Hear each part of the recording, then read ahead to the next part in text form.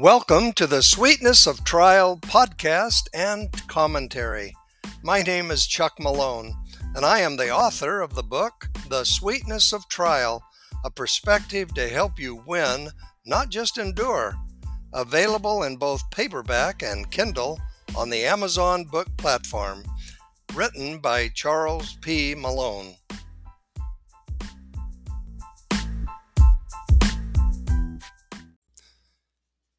Welcome to the Sweetness of Trial book reading and commentary, Episode 9, Part 2, pages 127 to 136. My name is Chuck Malone, and I am the author of the book, The Sweetness of Trial.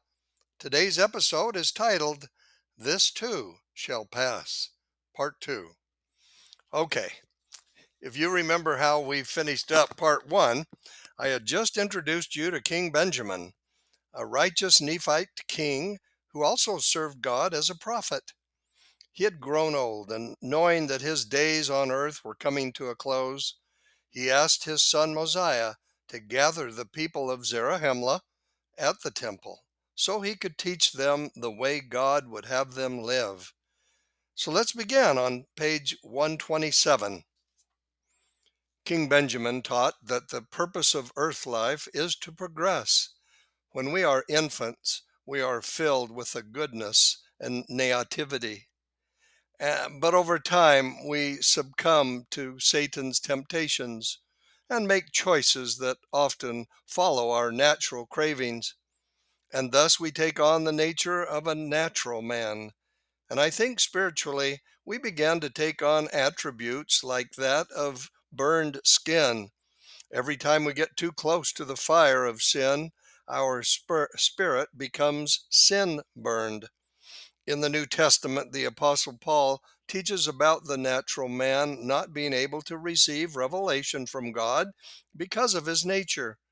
But the natural man does not receive the things of the Spirit of God, for they are foolishness to him, nor can he know them, because they are spiritually discerned. That's in 1 Corinthians 2:14. In James 4, verse 4, we are taught that even a friendship of the world is enmity with God.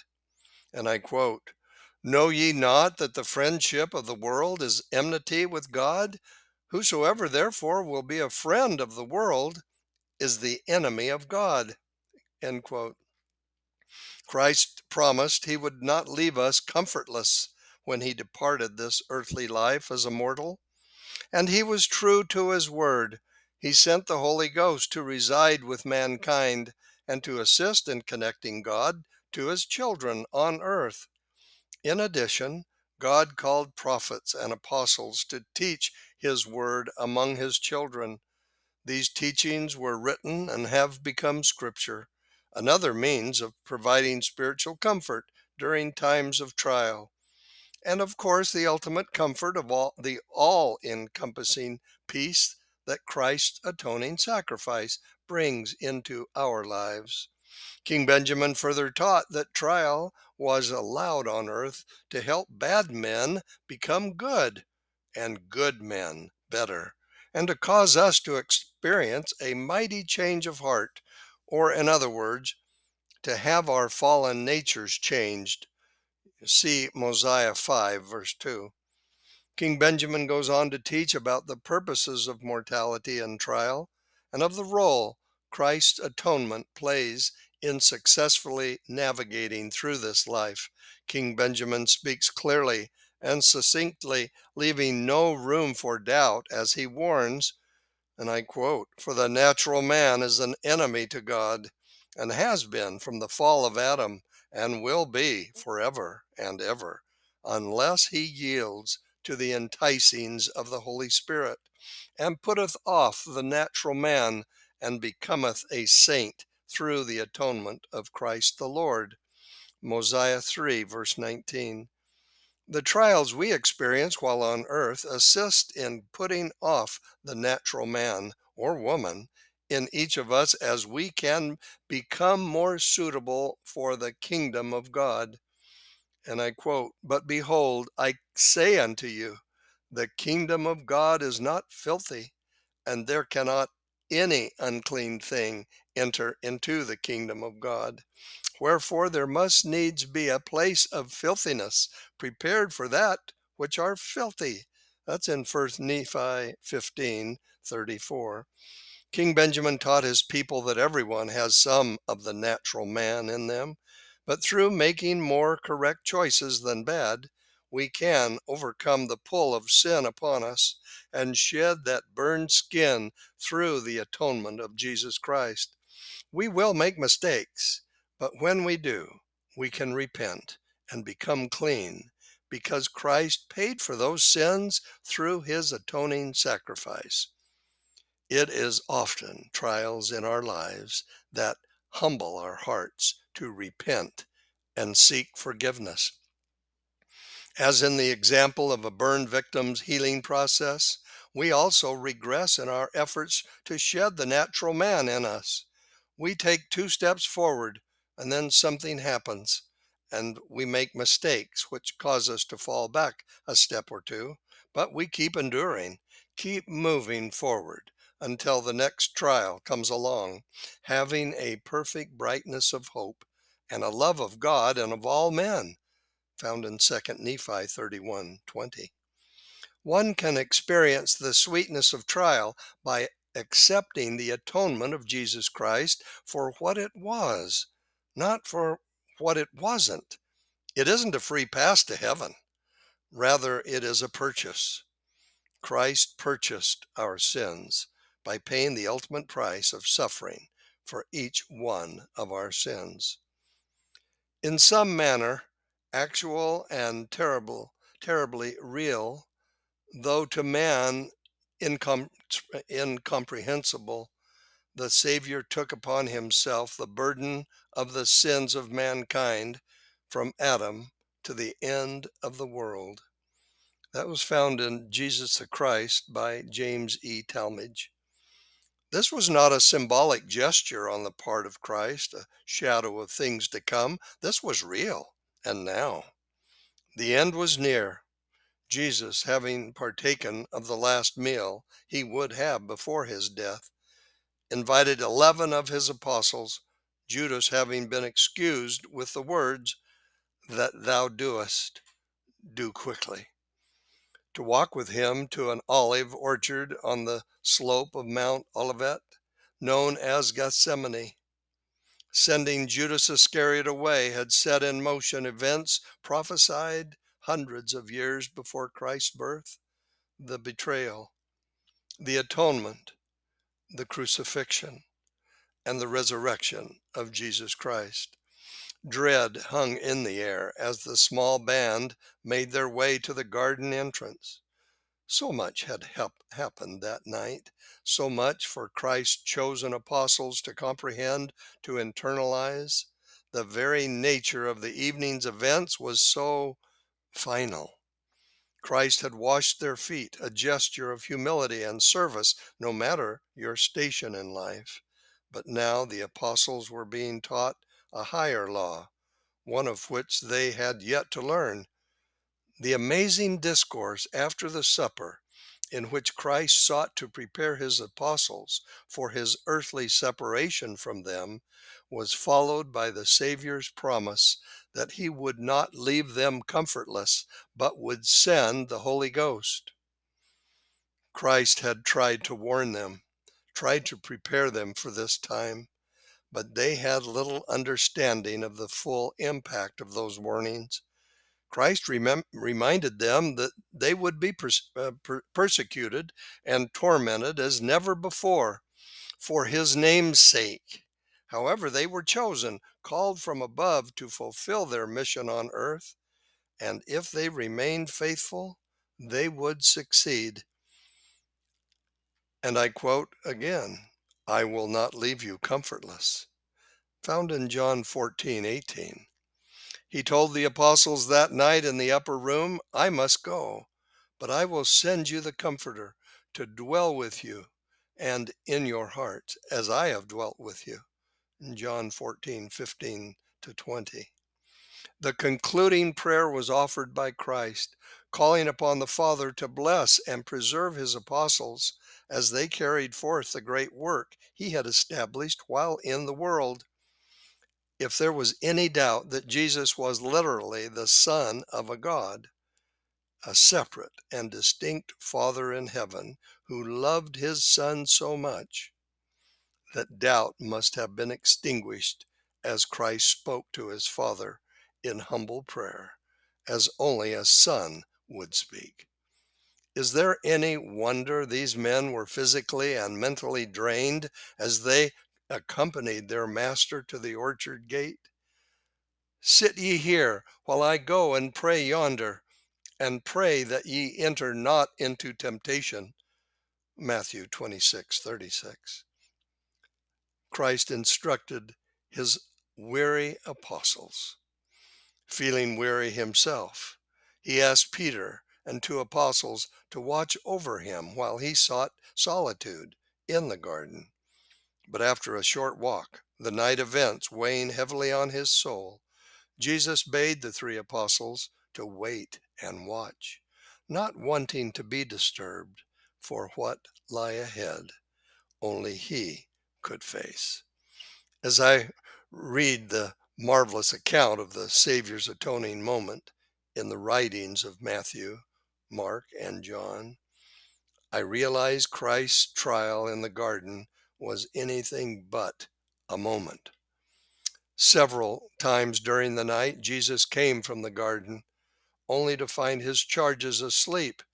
But it is recorded that at least one of the three apostles heard the Savior's plea that this cup shall pass from me, evidencing that trial of this magnitude was terrifying even to one who was begotten of the Father. Luke writes, there appeared an angel unto him from heaven, strengthening him. I have pondered this passage many times, trying to comprehend the agony of a father watching his son writhing in pain. Or is that writhing in pain? Anyway, he would not deprive his son of the experience of trial and the growth it would provide. He sent support, not removal. I think this is significant in raising our own children or in counseling others. Having the ability or authority to remove trial from someone's life is not necessarily the best action to take. Sometimes being at their side, offering support, prayer, and love will have a more positive outcome in months and years ahead. The Father could have released the Son from his trial, but he chose to offer support instead. Having tasted the sweetness that trial brings, in retrospect, I would not ask the trial to be removed, only to receive strength and wisdom on how to endure and grow from it. We are fortunate to have further revelation into the extent of what caused Christ to bleed from every pore in this 1830 revelation to the prophet Joseph Smith, contained in the Doctrine and Covenants, section 19, 16 through 19. For behold, I, God, have suffered these things for all, that they might not suffer if they would repent. But if they would not repent, they must suffer, even as I, which suffering caused myself, even God, the greatest of all, to tremble because of pain, and to bleed at every pore, and to suffer both body and spirit, and would that I might not drink the bitter cup and shrink. Nevertheless, glory be to the Father, and I partook, and finished my preparations unto the children of men. The pain was so incomprehensible, the experience horrifying, as he witnessed and somehow absorbed the atrocities of mankind from Adam to the ends of the earth. He not only survived this experience, finished my preparations unto the children of men, as he quoted, he endured and grew from it. As a young boy, I attended church in a Norman Rockwell type setting, complete with belfry, its peal welcoming those who come to worship. The minister usually stood at the entry to the little church, shaking hands and expressing joy to see everyone. Once inside, the mood changed to a hush. There was no doubt there was something special about this little chapel with hardwood pews and stained glass windows. As we found our seats, it was not appropriate to speak unless in the softest whisper, which even drew stern looks from parents and others. As children, we knew to leave our restless ways at the door, for this was a time to worship and to be taught by the minister. I recently visited this little chapel after an absence of over 50 years to mourn the passing of my aunt. It was as if no time had passed at all, except for padded seats on the hardwood pews. I was asked by my aunt's surviving children to read the 23rd Psalm, a passage of Scripture loved by their mother. I had no idea the opportunity might present itself to actually speak from the minister's pulpit. And neither did the minister. As, as he came down and handed me the portable microphone to make my comments from the bottom beneath the pulpit. But rather than just take the portable microphone and recite the psalm, I scooted around him and headed for the mountain. I say mountain because I had no idea just how high and somewhat intimidating this pulpit was until I started up. The look on the minister's face told the whole story. This was his domain, and I had dared enter it without invitation, as if that was even an option. But the view of the congregation was spectacular. And for just a moment, I was Billy Graham, the evangelist preacher. My grandma memes Sunday church on television. I gathered my thoughts, held the microphone to my lips, and spoke these words. The Lord is my shepherd, a psalm of David. The Lord is my shepherd, I shall not want. He maketh me to lie down in green pastures. He leadeth me beside the still waters. He restoreth my soul. He leadeth me in the paths of righteousness for his name's sake. Yea, though I walk through the valley of the shadow of death, I will fear no evil. For thou art with me, thy rod and thy staff, they comfort me. Thou preparest a table before me in the presence of mine enemies. Thou anointest my head with oil, my cup runneth over. Surely goodness and mercy shall follow me all the days of my life, and I will dwell in the house of the Lord forever. This beautiful passage from David must have been a favorite of the entire Leopold family, as my mother and her siblings were growing up, because I remember my own mother having this passage written below a depiction of the Savior kneeling at the rock, praying to his Father that if there was any way this trial could be removed, then let it be. Yea, though I walk through the valley of the shadow of death, I will fear no evil, for thou art with me. When Jesus approached the rock at Gethsemane, he did so with a reverence for what was about to happen, his mortal frame and soul overwhelmed with sorrow to the point of death in Matthew 26:38. The final preparation of his apostles, knowing the persecution they would yet endure in defense of his name and teachings, the betrayal of a trusted disciple, the trial of his faith that lie ahead. O my Father, if it be possible, let this cup pass from me. Nevertheless, not as I will, but as thou wilt. Matthew 26:39.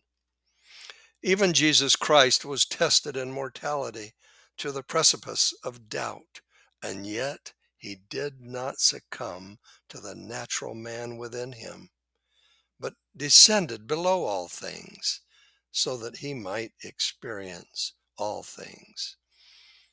I am human, my brothers and sisters, sent to earth as you to be tried and tested. At times I make poor choices still. Sometimes I fall prey to the natural man within me still, and have need of my Savior's atoning sacrifice in my life. My Savior set the example. He was a perfect man, though mortal, for a moment. Even the Son of God hesitated in the moment of trial. I do not believe this was a flaw in the character of Jesus, but rather a message to you and me that trial was not intended to be easy, but we can move through it anyway.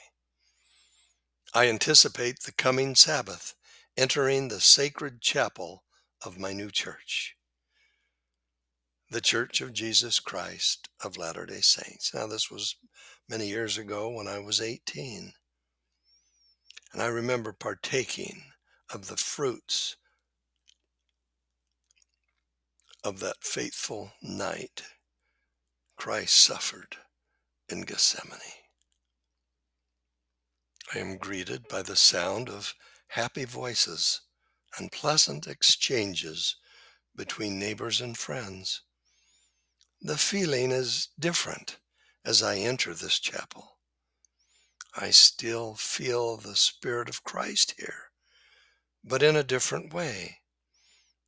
It is not the heartbeat silence that brings the Spirit, but I feel it in the warm embrace, the hearty handshake, and the hug of concern expressed to me by my new ward family. We are more than weekly parishioners who worship together. We are family, joined together under baptismal covenants and promises to bear one another's burdens, that they may be light, yea, and are willing to mourn with those that mourn, yea, and comfort those that stand in need of comfort. Mosiah 18:8-9. I make my way to my pew. It is familiar to me now. It is to become my rock in the garden as I prepare for that sacred experience promised by Christ, as he confided to his disciples that he must go so that the Comforter may come. I seek the presence of the Comforter to interpret those personal revelatory feelings streaming down from heaven as the veil is parted for my sake and the offering of my sin complete. I noticed the last-minute flurry of white shirts and tousled hair of Aaronic priesthood holding young men, attending to last-minute details, so my spiritual experience goes undisturbed. I think about how grateful I am to these young men for their dedication and priesthood service. They prepare the sacred emblems that I may partake, renewing my personal covenants and promises made upon entering the waters of baptism so many years ago. I prepare my heart and mind as a melodic hymn is played in the background, while those officiating in their priesthood duties complete their tasks. I think of the week past, the myriad of choices made, some good, some not so good. I focus on my weaknesses.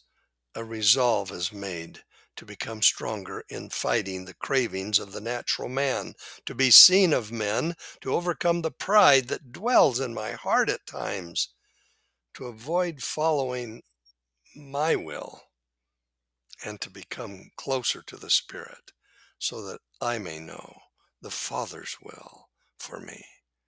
He knows me better than I know myself. If there is a trial in my life at the moment, I try to gain understanding and strength. If someone I know is going through trial, I pray for guidance on how I might be used to serve another. A prayer is offered, bringing me back to the present, a blessing upon the bread, the emblems of his body, which was broken and torn for us, that we might live again beyond the grave. Then another prayer, a similar blessing upon the water, signifying the shedding of Christ's blood willingly for you and I, if we will but remember him and keep his commandments, which he has given us, a promise in return that we will have his Spirit to be with us. With my spiritual cleansing complete, I now feel stronger and more resolute in becoming all I can be. I have tasted the sweetness of Christ's atonement. It is familiar to me. It is that same sweetness felt when Christ's arms were enveloped around me during trial, at a time when I had walked through the valley of shadows and uncertainties before me and had become lost. I had become so weak in faith that I had tried to win the race on my own strength and failed. My pride now stripped of its position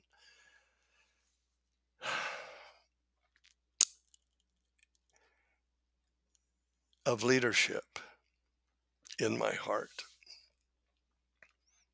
I humbly submitted myself to a loving and wise Heavenly Father, so completely and openly. In return, peace filled my soul, and a brightness of hope began to shine as the words, "This too shall pass," were etched in my heart and mind. His promise on that faithful night in the upper room, now fulfilled, that I shall not leave you comfortless. I am now strengthened with a brightness of hope that all will be well. My brothers and sisters, I hope the teachings of King Benjamin and my sharing a piece of my own walk in faith, a little emotional. I was overtaken by that. But I hope it has uplifted you in wanting to become your best self. This earth life is not for resting, but rather a time for testing, overcoming, and becoming. I invite you to join me as we turn the page and start reading on page 137, episode 10, part 1 of Hope Smiles. I'll see you on the other side, but I want to thank you for taking your time to spend a few minutes with me, listening to my book reading and commentary and emotion, I guess. I'm not a polished reader, as you can tell, or a speaker, pronuncier, and I have trouble pronouncing some words. But I hope you will continue to listen to the Spirit within you as I read, so that you too may experience the sweetness of trial. Until next time, have a blessed day.